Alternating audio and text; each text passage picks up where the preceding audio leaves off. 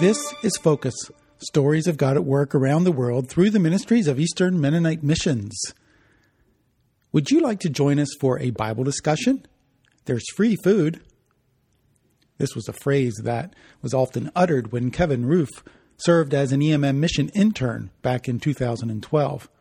Kevin's internship was in Amsterdam, the Netherlands, with the Shelter Youth Hostels Ministry. Many times people would politely decline the invitation. Travelers visiting Amsterdam would often have evening plans, and staff knew that there would be other opportunities to talk with the guests. But one cloudy summer night, Kevin was co-leading a discussion, and after asking nearly everyone in the hostel, no one seemed interested in joining. Kevin and a coworker decided to pray and then go home.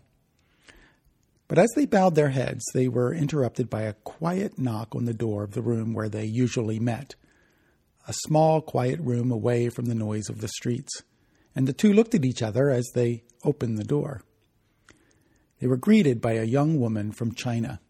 She said she had just checked in and heard about the Bible discussion from the receptionist. She wasn't a Christian, but had studied philosophy in the UK. And she wanted to understand why Christians believed what they believe. Well, they all sat down, poured tea, and began to field her many questions. The conversation lasted hours. After 10 o'clock, Kevin and his coworker asked the guest if they could pray for her. Hesitantly, she agreed, saying no one had ever prayed for her before. And they began to pray for her and her studies, her travels, and her family. At the end, she looked up with a gigantic smile. She then understood what Christians meant when they talk about the peace of God. They gave her a Bible in Mandarin Chinese before saying goodnight, and her face was bright with joy. 5 years later, Kevin was on a trip to Tanzania, visiting a church in the town of Lushoto. During his stay, he visited the various outreaches and congregations that the church nurtured. Praying and singing together were the most impactful experiences for Kevin. Toward the end of the trip, the tired group stood in a large schoolroom singing with many students. And quietly, a small voice asked if they could sing for Kevin's group. What came next was the most beautiful benediction. The peace of God filled them with joy as tears streamed down their faces.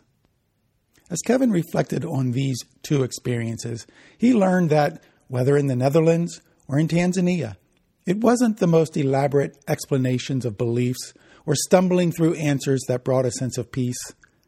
It was a quiet prayer or a simple song.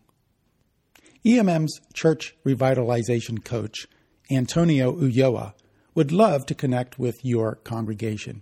He's available to teach in either Sunday services or Sunday school classes, small group gatherings, or renewal meetings.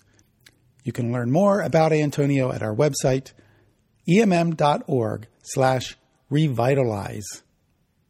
Thanks for listening. I'm Joe Hollinger for Eastern Mennonite Missions.